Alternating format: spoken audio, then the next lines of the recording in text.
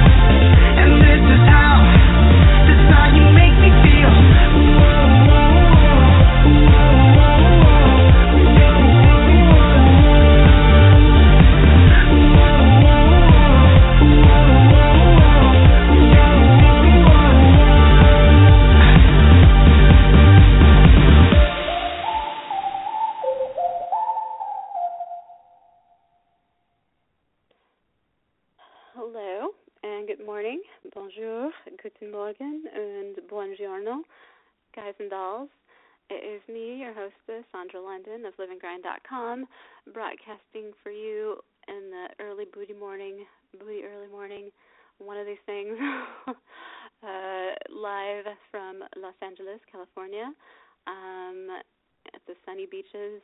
Well, the sun's not out, but it will be soon. This is like a rare broadcast for me to broadcast this early, or whatever. But yes, I decided to go ahead and do so because I know I have failed to do my like normal Sunday thing, like the past couple Sundays, and I miss my show. I miss broadcasting. My sleep schedule is a bit off, so I figured why not take advantage of that. Yes, and yeah, there you are. That is why I'm here, and I hope you all are doing well. And yes, for this morning, I have to keep reminding myself it's morning, not evening. For this morning, I decided to go ahead and play some of my recordings for you that I've done for a couple different classic works of literature that are in the public domain. Most of these I recorded on a cell phone, and then I spent like the past several minutes before the show converting them into web-capable file formats for your listening pleasure, and a lot of them were read just like off the cuff, like I just turned on, like I just pushed record and just spoke. So if the irregularities in like the intonation and dramatic pauses, je m'excuse, please excuse me. But I just started reading, and I don't know, I thought perhaps you might like to hear some of these, and we will see how this goes. But let's start out with, I was trying to like put some order in here, so I decided to go ahead and do it in alphabetical order. There you are. So I will start with, wait, where'd it go? The Game by Jack London, and it's the first couple pages of that, and I hope you will enjoy. You're listening to Playtime with Sandra Radio, and I'm your hostess, Sandra London of livinggrind.com. Here you are, The Game by Jack London.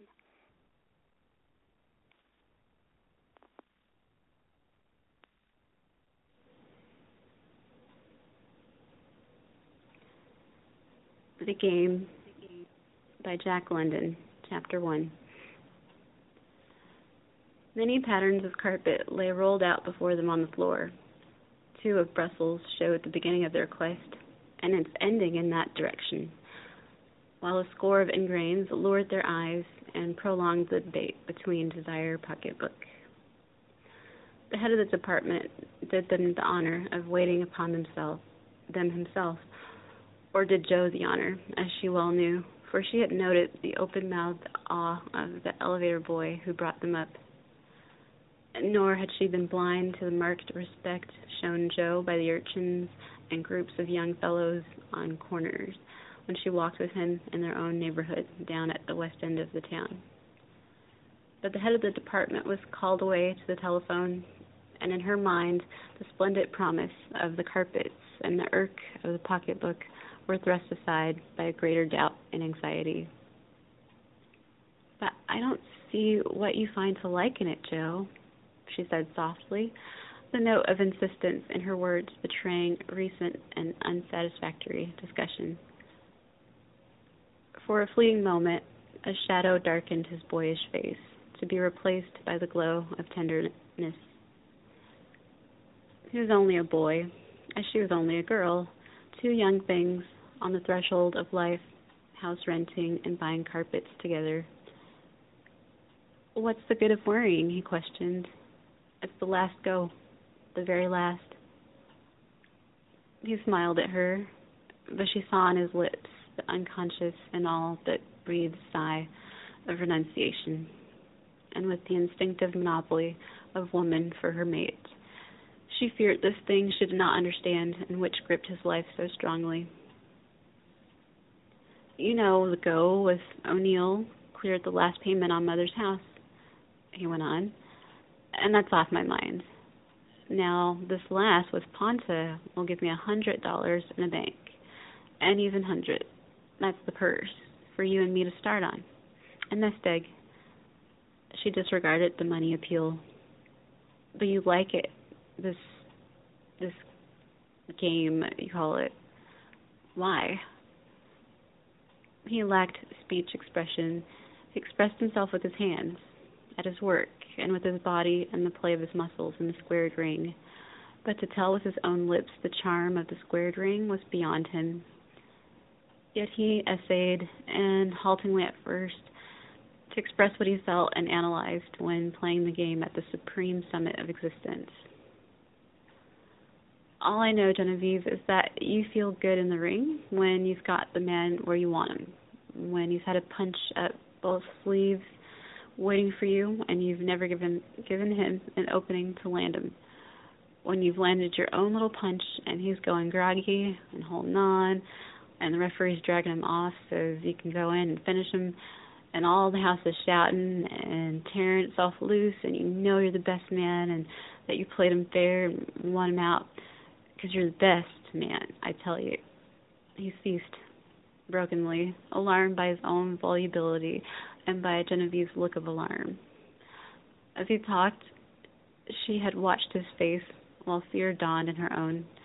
As he described the moment of moments to her, on his inward vision were lined the tottering man, the lights, the shouting house, and he swept out and away from her on this tide of life that was beyond her comprehension, menacing, irresistible, making her love pitiful and weak. The Joe she knew receded, faded, became lost. The fresh, boyish face was gone. The tenderness of the eyes, the sweetness of the mouth with its curves and pictured corners. It was a man's face she saw, a face of steel, tense and immobile, a mouth of steel, the lips like the jaws of a trap, eyes of steel, dilated and tense, and the light in them and the glitter or the light and glitter of steel. The face of a man, and she had known only his boy face.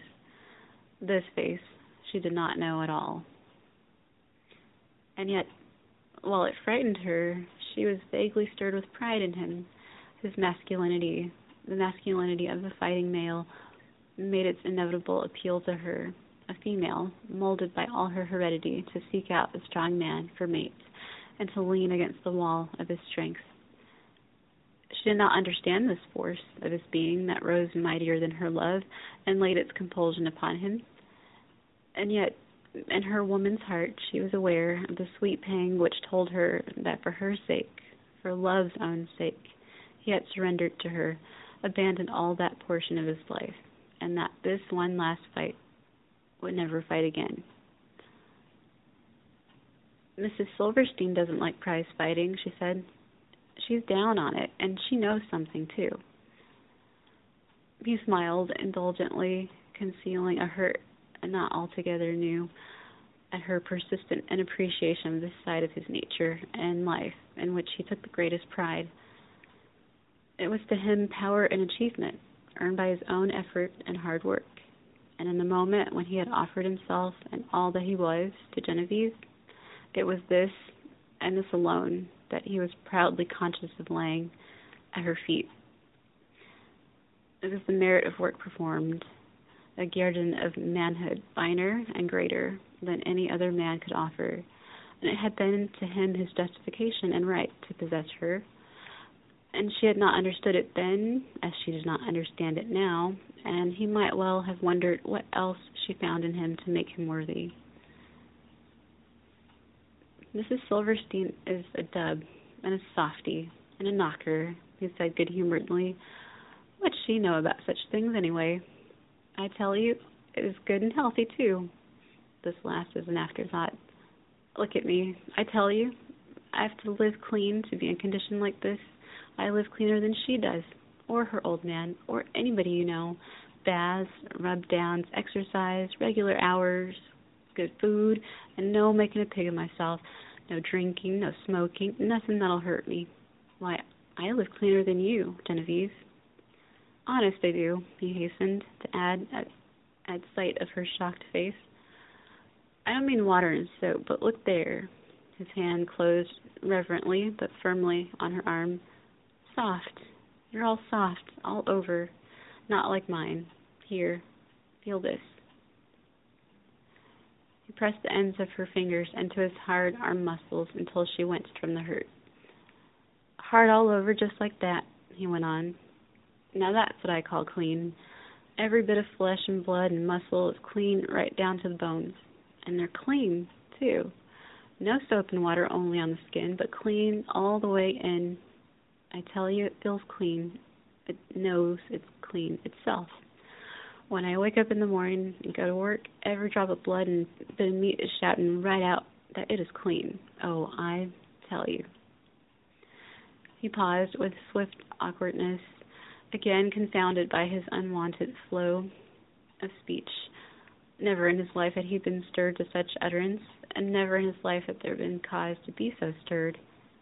For it was the game that had been questioned, its verity and worth, the game itself, the biggest thing in the world, or what had been the biggest thing in the world, until that chance afternoon and that chance purchase in Silverstein's candy store, when Genevieve loomed suddenly colossal in his life, overshadowing all other things.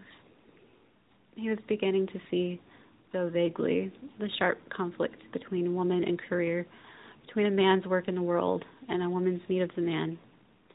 But he was not capable of generalization. He saw only the antagonism between the concrete, flesh and blood Genevieve and the great, abstract, living game. Each resented the other. Each claimed him. He was torn with the strife, and yet drifted helpless on the currents of their contention.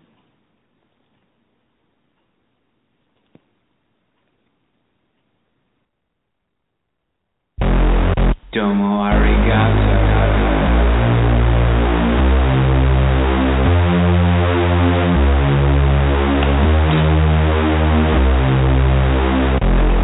Mr.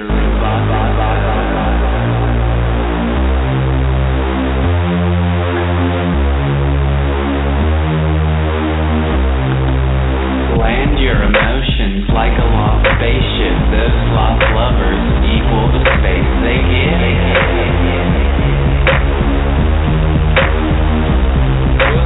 What kind of psycho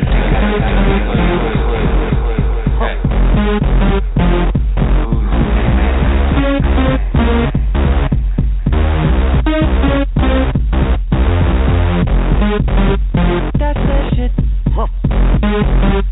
That's that shit. That's that shit. That's that shit.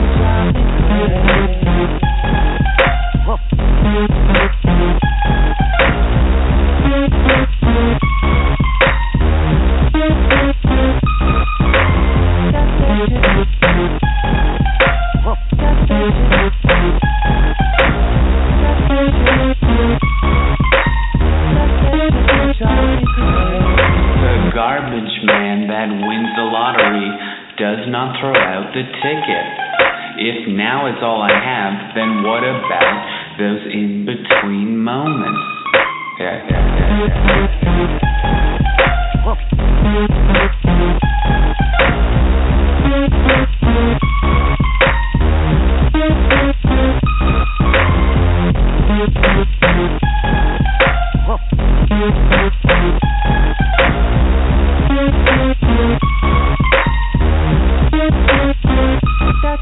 That drives me crazy.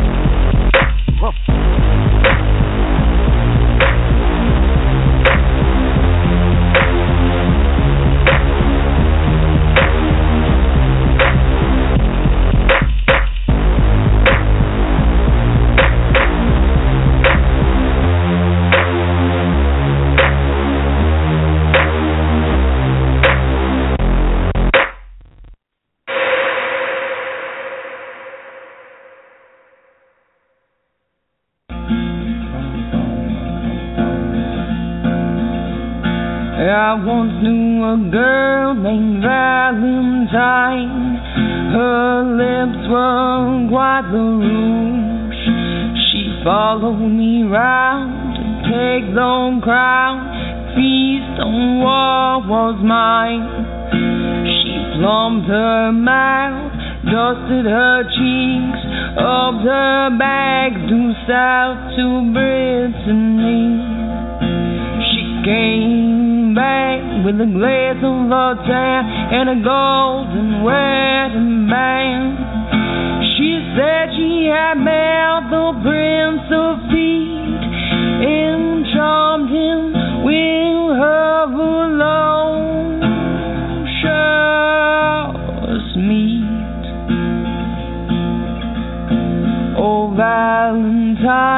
One day you are mine and evermore to be. Oh, Valentine, one day you are mine and evermore to be. Valentine, Valentine, Valentine, oh, Valentine. Choking on your chicken bones, I gave you the Heimlich in Germany, and then you infected me. Valentine, oh Valentine, forever cool, lush and tough. Oh, please, please, please be my Valentine.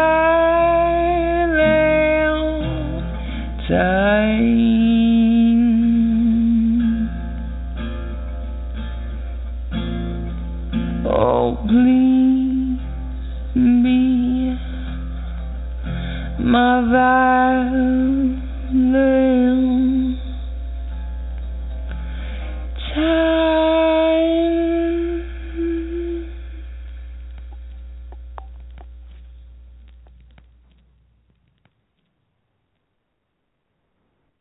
And we're back. You're listening to Playtime with Sandra Radio, and I'm your hostess, Sandra London of livingrind.com. You've just heard In Between Moments by Iron Logic, and then I Met Valentine in Paris by Mr. and Mrs. Smith. Just before that, The Game, written by Jack London, recorded by yours truly, Sandra London. And at the top of the hour was the song Never Wanna Leave by Xavier Toscano. And, okay, let me go ahead and, what was I going to say? Okay, I just remembered S comes before G. I don't know. I said alphabetical order. My bad. No, that's not what I was doing. I don't know what kind of sequence I was thinking of, but yes, I just wanted to, make that noted. Oh, yeah.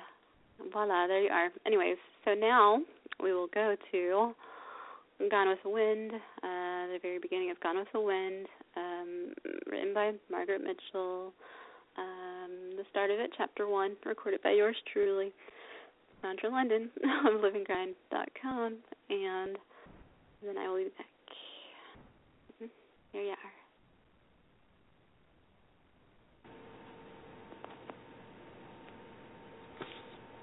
America's Most Beloved Epic Novel, Gone with the Wind, by Margaret MITCHELL. Part 1, Chapter 1. Scarlett O'Hara was not beautiful, but men seldom realized it when caught by her charm, as the Charlton twins were. In her face were too sharply blended the delicate features of her mother, a coast aristocrat of French descent, and the heavy ones of her florid Irish father. But it was an arresting face, pointed of chin, square of jaw. Her eyes were pale green, without a touch of hazel, starred with bristly black lashes, and slightly tilted at the ends. Above them, her thick black brows slanted upward, cutting a startling oblique line in her magnolia white skin. And that skin so prized by Southern women, and so carefully guarded with bonnets, veils, and mittens against hot Georgia suns. Seated with Stuart and Brent Charlton in the cool shade of the porch of Tara, her father's plantation, that bright April afternoon of 1861, she made a pretty picture. Her new green flowered muslin dress spread its 12 yards of billowing material over her hoops and exactly matched the flat-heeled green Morocco slippers her father had recently bought her from Atlanta. The dress set off to perfection, the 17-inch waist, the smallest in 3 counties, and a tightly fitting basque showed breasts well matured for her 16 years. But for all the modesty of her spreading skirts, the demureness of hair netted smoothly into a chignon, and the quietness of small white hands folded in her lap, her true self was poorly concealed. The green eyes and the carefully sweet face were turbulent, willful, lusty with life, distinctly at variance with her decorous demeanor. Her manners had been imposed upon her by her mother's gentle admonitions and the sterner discipline of her mammy. Her eyes were her own. On either side of her, the twins lounged easily in their chairs, squinting at the sunlight through tall, mint-garnished glasses as they laughed and talked. Their long legs, booted to the knee and thick with saddle muscles, crossed negligently. 19 years old, 6 feet 2 inches tall, long of bone and hard of muscle, with sunburned faces and deep auburn hair, their eyes merry and arrogant, their bodies clothed in identical blue coats and mustard-colored breeches. They're as much alike as 2 bowls of cotton. Outside, the late afternoon sun slanted down in the yard, throwing into gleaming brightness the dogwood trees that were solid masses of white blossoms against the background of new green. The twins' horses were hitched in the driveway, big animals, red as their master's hair, and around the horses' legs quarreled the pack of lean, nervous possum hounds that accompanied Stuart and Brent wherever they went. A little aloof, as became an aristocrat, lay a black-spotted carriage dog, muzzle on paws, patiently waiting for the boys to go home to supper. Between the hounds and the horses and the twins, there was a kinship deeper than that of their constant companionship. They were all healthy, thoughtless young animals, sleek, graceful, high-spirited, the boys as mettlesome as the horses they rode, mettlesome and dangerous, but withal sweet-tempered to those who knew how to handle them. Although born to the ease of plantation life, waited on hand and foot since infancy, the faces of the 3 on the porch were neither slack nor soft. They had the vigor and alertness of country people who have spent all their lives in the open and troubled their heads very little with dull things and books. Life in the North Georgia county of Clayton was still new, and, according to the standards of Augusta, Savannah, and Charleston, a little crude. The more sedate and older sections of the South looked down their noses at the up-country Georgians, but here in North Georgia, a lack of the niceties of classical education carried no shame, provided a man was smart in the things that mattered. And raising good cotton, riding well, shooting straight, dancing lightly, squiring the ladies with elegance, and carrying one's liquor like a gentleman were the things that mattered. In these accomplishments, the twins excelled, and they were equally outstanding in their notorious inability to learn anything contained between the covers of books. Their family had more money, more horses, more slaves than anyone else in the county, but the boys had less grammar than most of their poor cracker neighbors. It was for this precise reason that Stuart and Brent were idling on the porch of Tara this April afternoon. They had just been expelled from the University of Georgia, the 4th university that had thrown them out in 2 years. And their older brothers, Tom and Boyd, had come home with them because they refused to remain at an institution where the twins were not welcome. Stuart and Brent considered their latest expulsion a fine joke, and Scarlett, who had not willingly opened a book since leaving the Fayetteville Female Academy the year before, thought it just as amusing as they did. I know you 2 don't care about being expelled, or Tom either, but what about Boyd? He's kind of set on getting an education, and you 2 have pulled him out of the University of Virginia, and Alabama, and South Carolina, and now Georgia. He'll never get finished at this rate. Oh, he can read law in Judge Parmalee's office over in Fayetteville. Besides, it doesn't matter much. We'd have had to come home before the term was out anyway.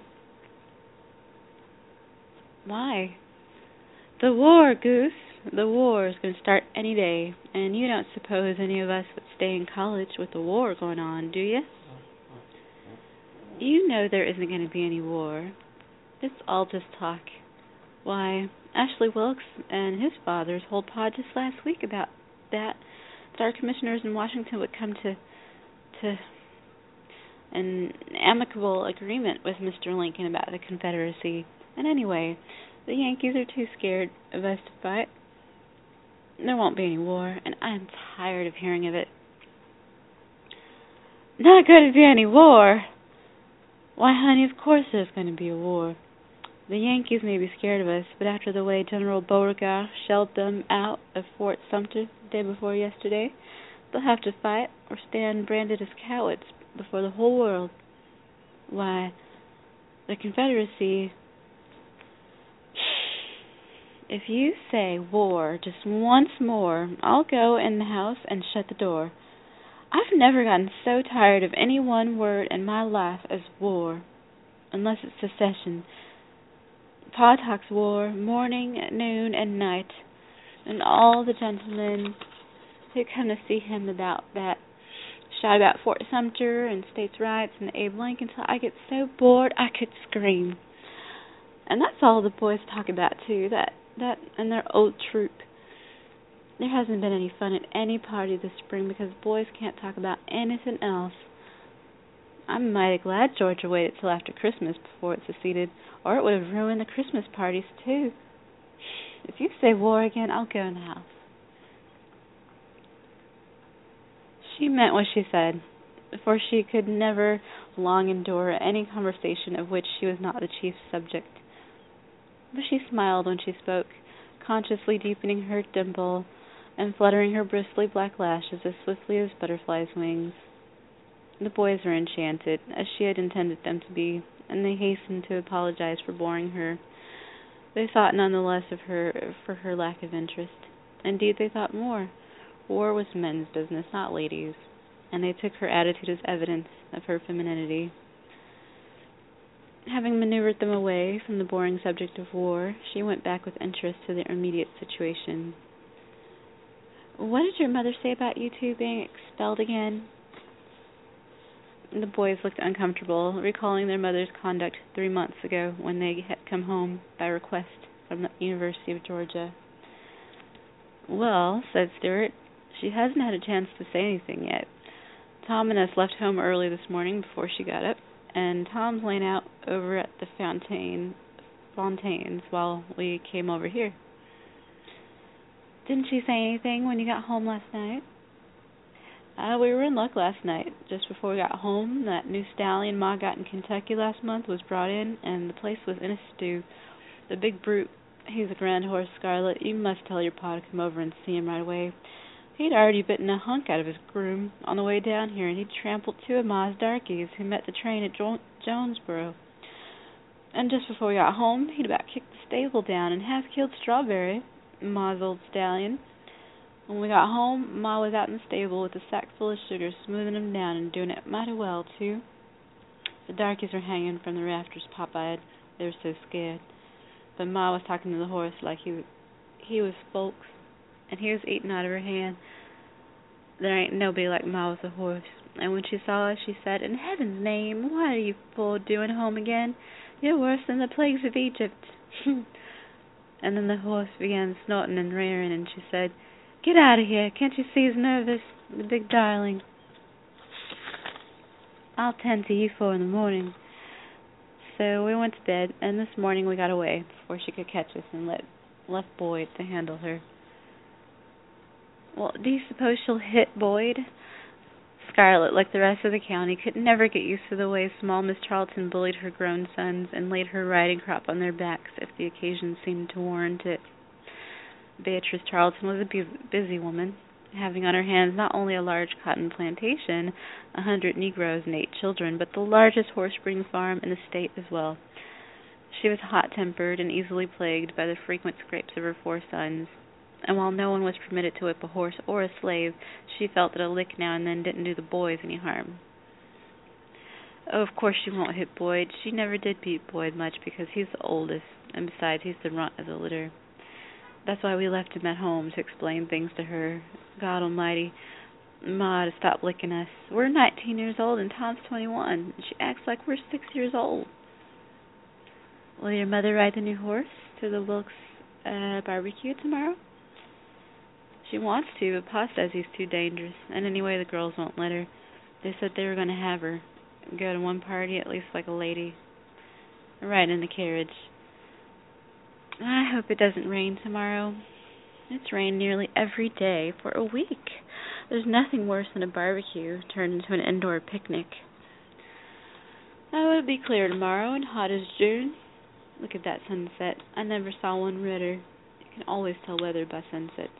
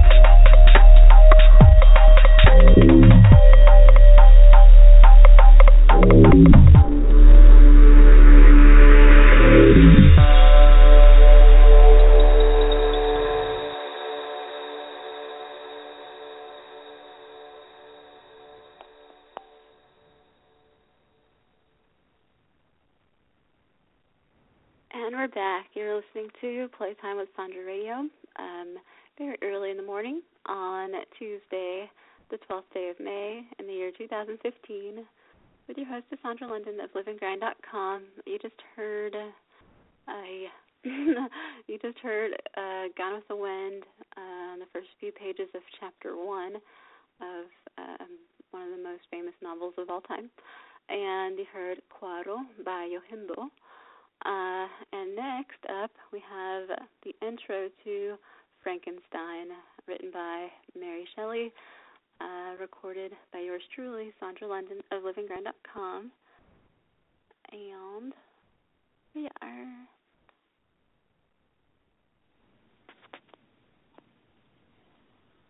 Frankenstein, or the Modern Prometheus. Letter 1. St. Petersburg, December 11th. To Mrs. Sevilla, England. You will rejoice to hear that no disaster has accompanied the commencement of an enterprise which you have regarded with such evil forebodings. I arrived here yesterday, and my first task is to assure my dear sister of my welfare and increasing confidence in the success of my undertaking. I am already far north of London, and as I walk in the streets of Petersburg, I feel a cold northern breeze play upon my cheeks, which braces my nerves and fills me with delight. Do you understand this feeling? This breeze, which has traveled from the regions towards which I am advancing, gives me a foretaste of those icy climes. Inspirited by this wind of promise, my daydreams become more fervent and vivid. I try in vain to be persuaded that the pole is the seat of frost and desolation. It ever presents itself to my imagination as the region of beauty and delight. There, Margaret, the sun is forever visible, its broad disk just skirting the horizon and diffusing a perpetual splendor. There, for with your leave, my sister, I will put some trust in preceding navigators.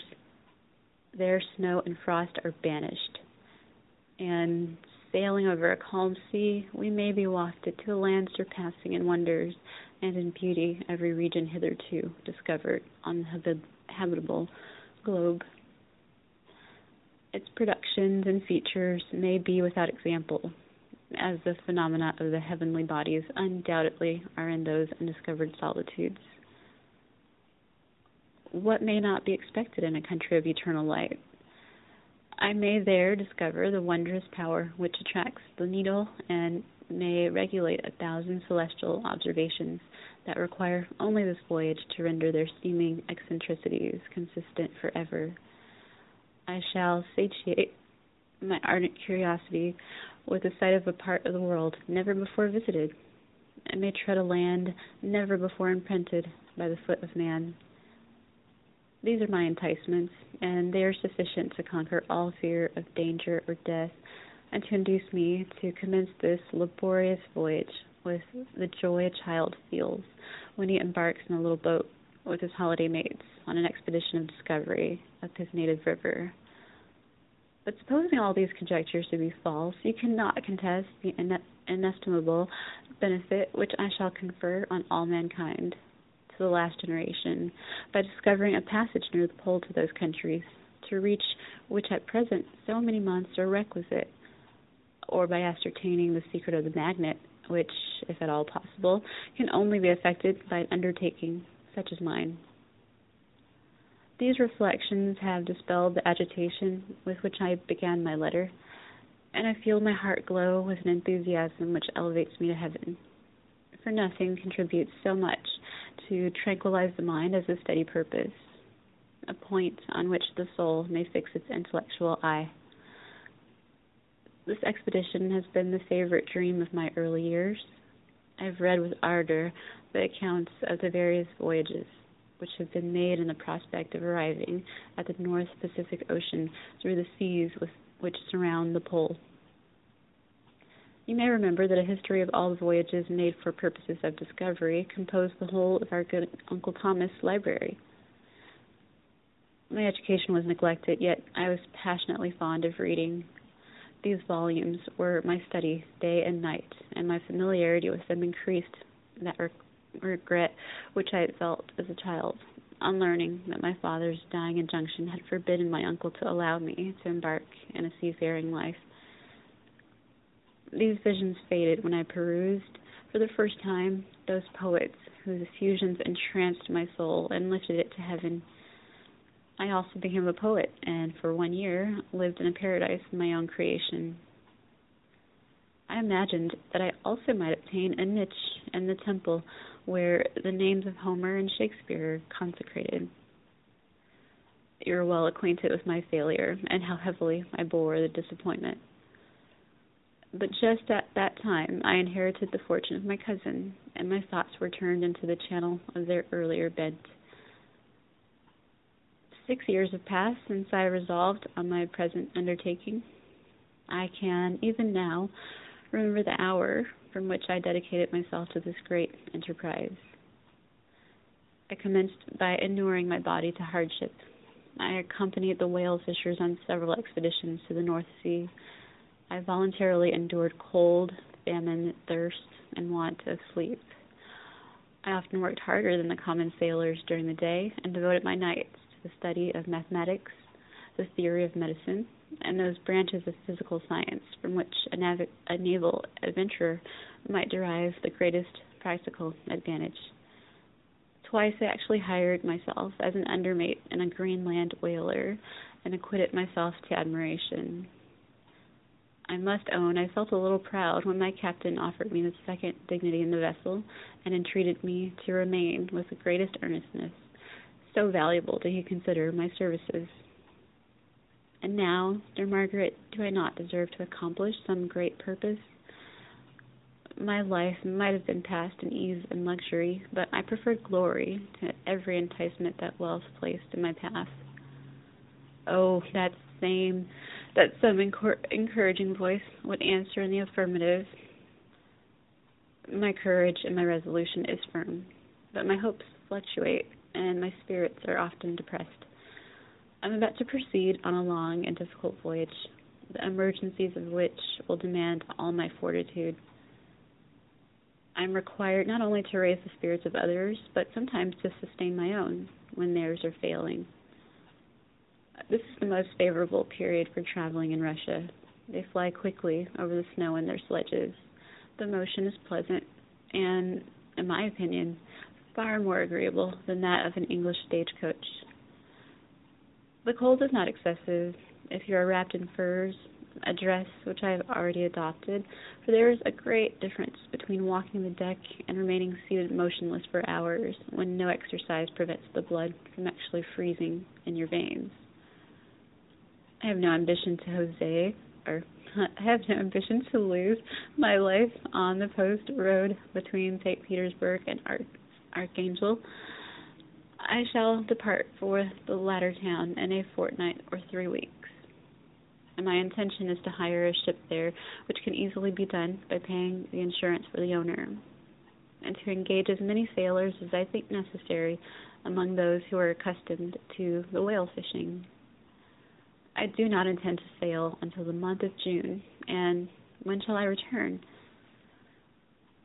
Dear sister, how can I answer this question? If I succeed, many, many months, perhaps years, will pass before you and I may meet. If I fail, you will see me again soon, or never. Farewell, my dear, excellent Margaret. Heaven shower down blessings on you and save me, that I may again and again testify my gratitude for all your love and kindness. Your affectionate brother, R. Walton.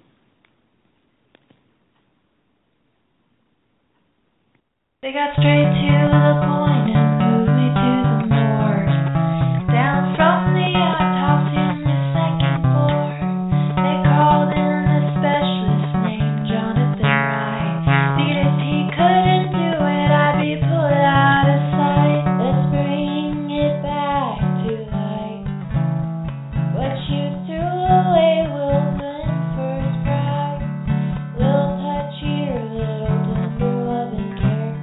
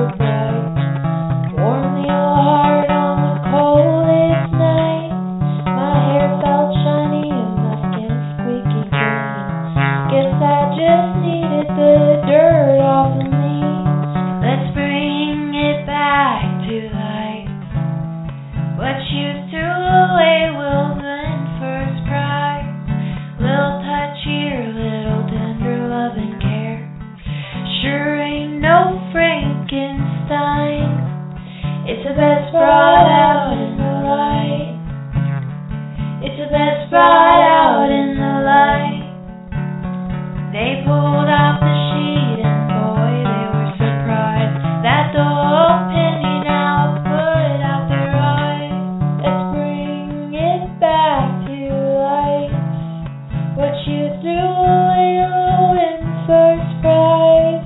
Little touch here, a little tender love and care. Sure ain't no Frankenstein.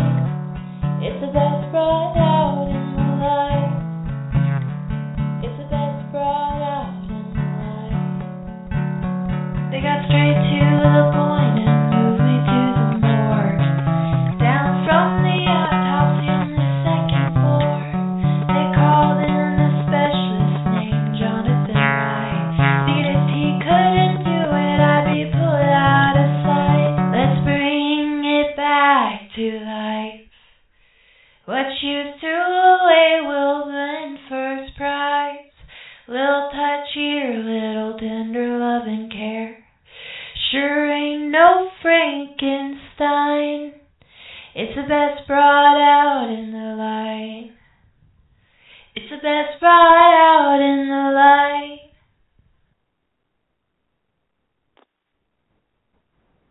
And we're back. You're listening to Playtime with Sandra Radio, and I'm your hostess, Sandra London of liveandgrind.com. You just heard Frankenstein, written by Mary Shelley, the very beginning. It's an intro letter that begins the novel, recorded by yours truly, Sandra London of liveandgrind.com, and you heard the song Taxidermy by Kersey Williams. And without further ado, I will now play where did it go? Jekyll and Hyde. Strange Case of Dr. Jekyll and Mr. Hyde. I actually did 2 recordings of this just a few hours ago. Wait, we are 5 a.m.-ish about right now. I would say this was about 9:30ish p.m. Monday evening, yesterday. What do you call it? And yeah, so So I'm doing the reading thing, and like I'm all right. There's the narrative part, and then there's like 2 male characters, Mr. Utterson and Richard. Richard Enfield. There you are. And so I was like, okay, so to differentiate those 2 characters plus my own narrative voice, what am I going to do? So I think I uploaded the first one, and the first one is raw as are the first 3 stories that you heard. And so I don't know how it is. I hope you like it. I don't know, but I tried to differentiate. You'll see what I mean when you listen to it. But I actually did a second recording, which I think was a bit better and a bit louder, because once I tried to do different accents to distinguish the voices, for some reason I must have been like hesitant or something, because then it got a bit lower. But who knows? We shall see how it goes, if it's audible and awesome or whatever. But there is also a second version, which I did about half an hour or so after the first. Be that as it may, here you are.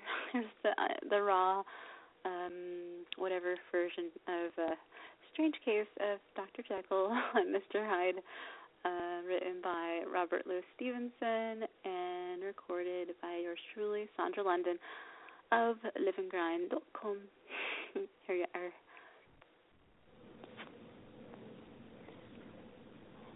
This is a recording of Dr. Jekyll and Mr. Hyde, written by Robert Louis Stevenson, recorded by yours truly, Sandra London, a.k.a. JNH. Alrighty, let's see. Story of the Door. Mr. Utterson, the lawyer, was a man of rugged countenance that was never lighted by a smile, cold, scanty, and embarrassed in discourse, backward in sentiment, lean, long, dusty, dreary, and yet somehow lovable. At friendly meetings, and when the wine was to his taste, something eminently human beaconed from his eye, something indeed which never found its way into his talk, but which spoke not only in these silent symbols of the after-dinner face, but more often and loudly in the acts of his life. He was austere with himself, drank gin when he was alone, to mortify a taste for vintages, and though he enjoyed the theatre, had not crossed the doors of one for 20 years, but he had an approved tolerance for others, sometimes wondering, almost with envy, at the high pressure of spirits involved in their misdeeds, and in any extremity inclined to help rather than to reprove. I incline to Cain's heresy, he used to say quaintly. I let my brother go to the devil in his own way. In this character, it was frequently his fortune to be the last reputable acquaintance and the last good influence in the lives of downgoing men. And such as these, so long as they came about his chambers, he never marked a shade of change in his demeanor.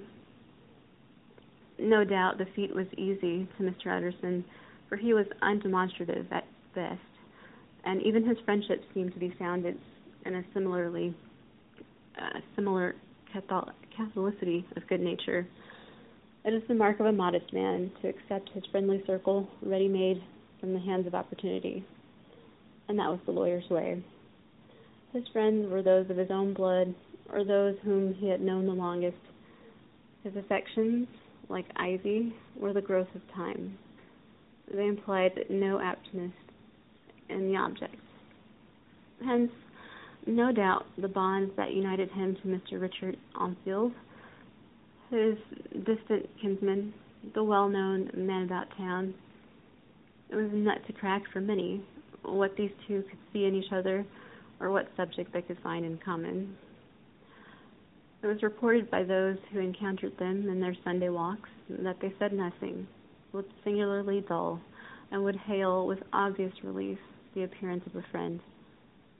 For all that, the two men put the greatest store by these excursions, counted them the chief jewel of each week, and not only set aside occasions of pleasure, but even resisted the calls of business, that they might enjoy them uninterrupted.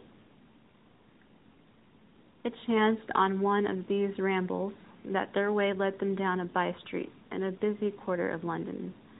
The street was small and what is called quiet, but it drove a thriving trade on the weekdays. The inhabitants were all doing well, it seemed, and all emulously hoping to do better still, and laying out the surplus of their grains in coquetry, so that the shop fronts stood along that thoroughfare with an air of invitation, like rows of smiling saleswomen. Even on Sunday, when it veiled its more florid charms and lay comparatively empty of passage, the street shone out in contrast to its dingy neighborhood, like a fire in a forest, and with its freshly painted shutters, well-polished brasses, and general cleanliness and gaiety of note, instantly caught and pleased the eye of the passenger.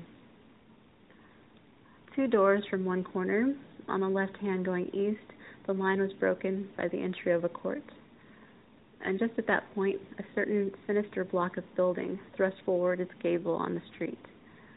It was 2 stories high, showed no window, nothing but a door on the lower story, and a blind forehead of discolored wall on the upper, and bore in every feature the marks of prolonged and sordid negligence. The door, which was equipped with neither bell nor knocker, was blistered and disdained. Tramps slouched into the recess and struck matches on the panels. Children kept shop upon these steps. The schoolboy had tried his knife on the moldings, and for close on a generation, no one had appeared to drive away these random visitors or to repair their ravages. Mr. Armfield and the lawyer were on the other side of the by-street, but when they came abreast of the entry, the former lifted up his cane and pointed. "Did you ever remark that door?" he asked, and when his companion had replied in the affirmative, "It is connected in my mind," added he, "with a very odd story." "Indeed?" said Mr. Utterson, with a slight change of voice. "And what was that?" "Well, it was this way," returned Mr. Armfield. "I was coming home from some place at the end of the world about 3 o'clock of a black winter morning, and my way lay through a part of town where there was literally nothing to be seen but lamps, street after street, and all the folks asleep, street after street, all lighted up as if for a procession, and all as empty as a church. Till at last I got into that state of mind when a man listens and listens and begins to long for the sight of a policeman. All at once I saw two figures. One, a little man who was stumping along eastward at a good walk, and the other, a girl of maybe 8 or 10, who was running as hard as she was able down a cross street. Well, sir, the two ran into one another naturally enough at the corner, and then came the horrible part of the thing, for the man trampled calmly over the child's body and left her screaming on the ground. It sounds nothing to hear, but it was hellish to see. It wasn't like a man. It was like some damned juggernaut. I gave a few halloa, took to my heels, collared my gentleman, and brought him back to where there was already quite a group about the screaming child. He was perfectly cool and made no resistance, but gave me one look so ugly that it brought out the sweat on me like running. The people who it turned out were the girl's own family, and pretty soon the doctor for whom she had been sent put in his appearance. Well, the child was not much the worse, more frightened, according to the sawbones, and there you might have supposed would be an end to it.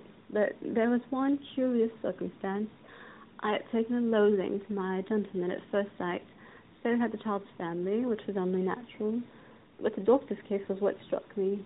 He was the usual cut and dry apothecary, of no particular age and colour, with a strong Edinburgh accent and about as emotional as a bagpipe.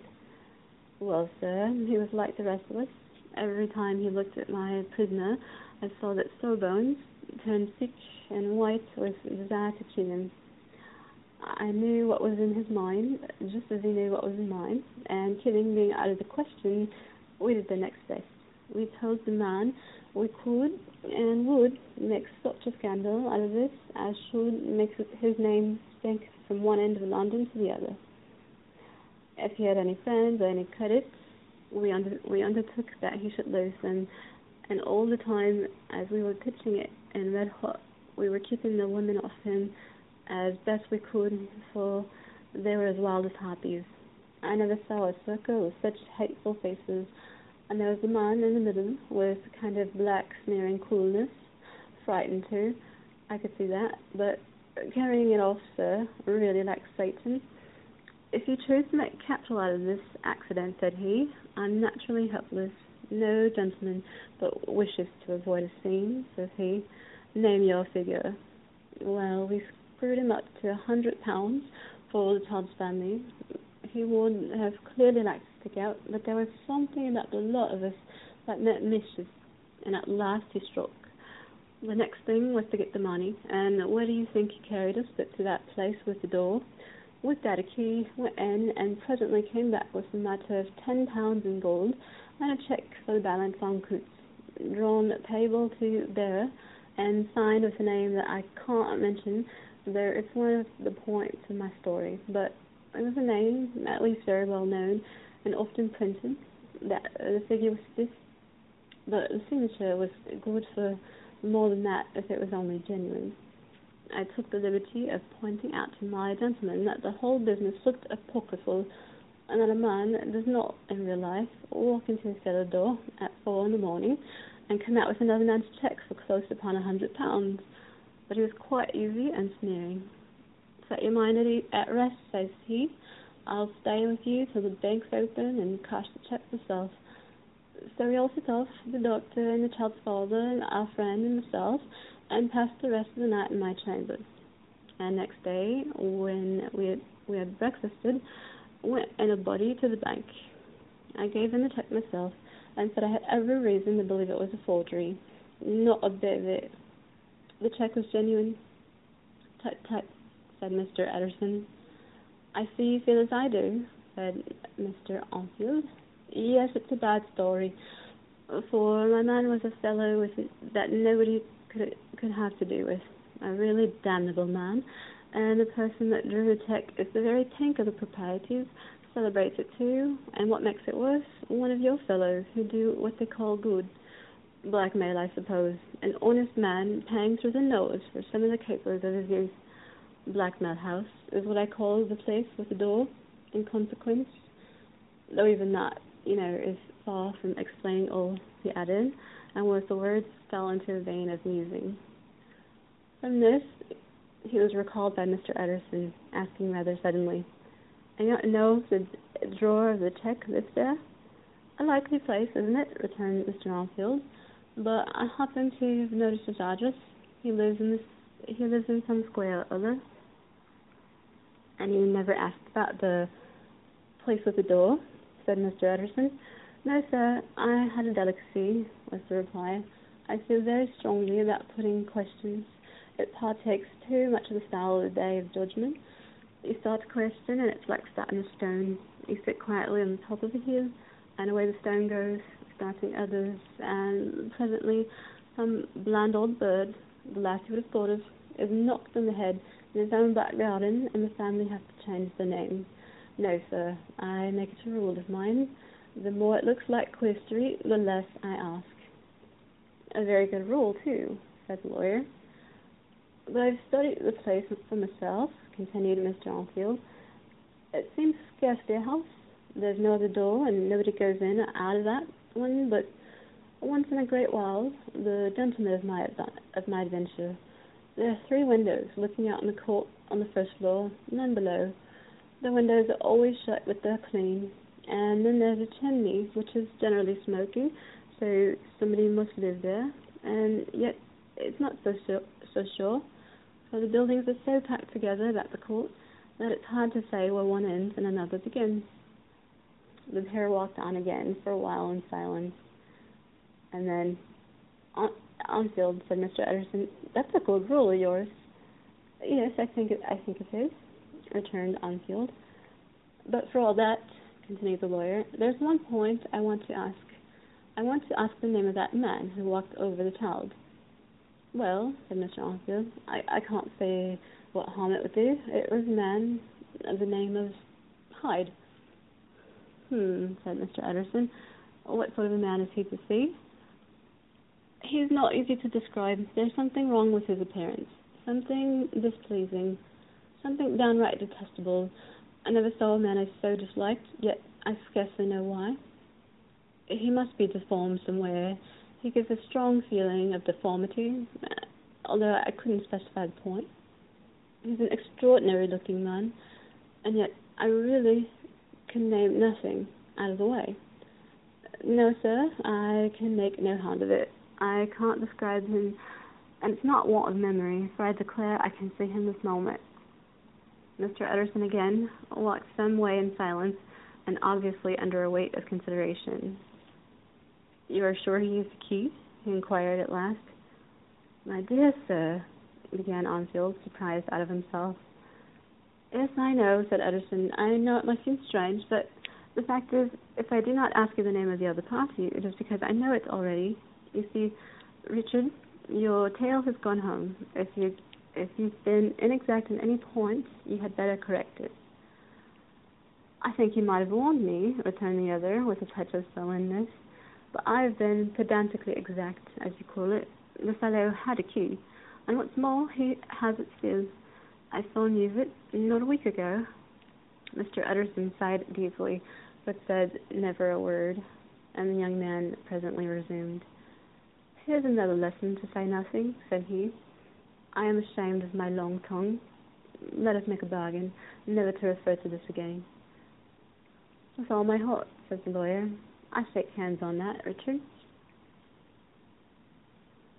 The end of Chapter 1 of The Strange Case of Dr. Jekyll and Mr. Hyde, written by Robert Louis Stevenson, recorded by Sandra London.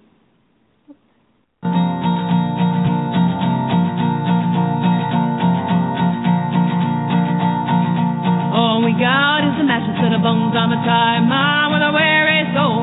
Wanna settle down, but I've grown too cold. All we got is a mattress and a bone. Maybe they will carry us somewhere warm, but for now, just stay home. All I've got is all I need, except when it comes to company. Oh, oh, oh, oh, oh, oh. All we got is a mattress and a bone.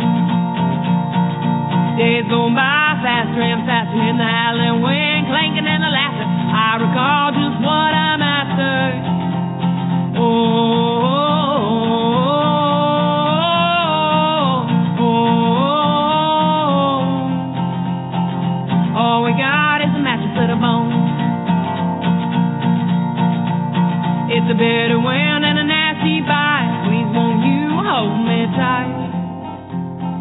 All we got is a mattress to the bones. I'm a tired mom with a weary soul. Wanna settle down, but I've grown too cold. All we got is a mattress to the bones.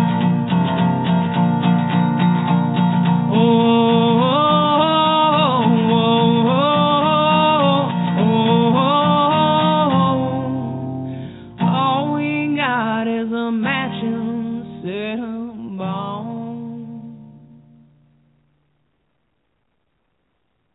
Now that's better, baby. Why don't we sing a song to help pass the time? Row, row, row your boat gently down the stream.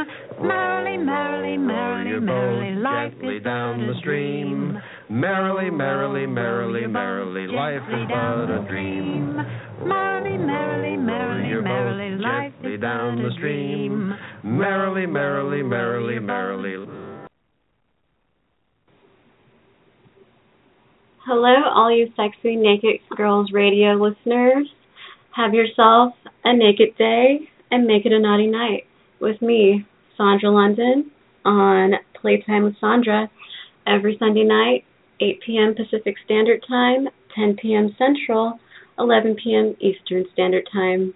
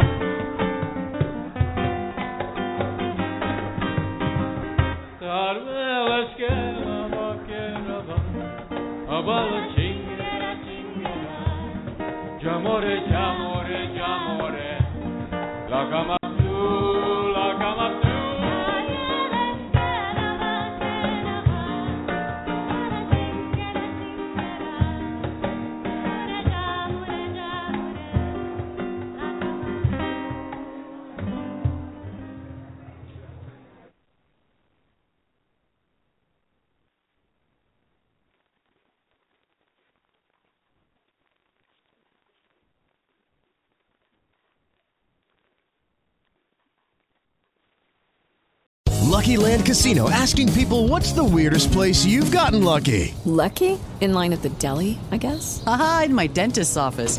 More than once, actually. Do I have to say? Yes, you do. In the car before my kids' PTA meeting. Really? Yes. Excuse me, what's the weirdest place you've gotten lucky? I never win and tell. Well, there you have it. You can get lucky anywhere, playing at LuckyLandSlots.com. Play for free right now. Are you feeling lucky? No purchase necessary. Void where prohibited by law. 18+. Terms and conditions apply. See website for details.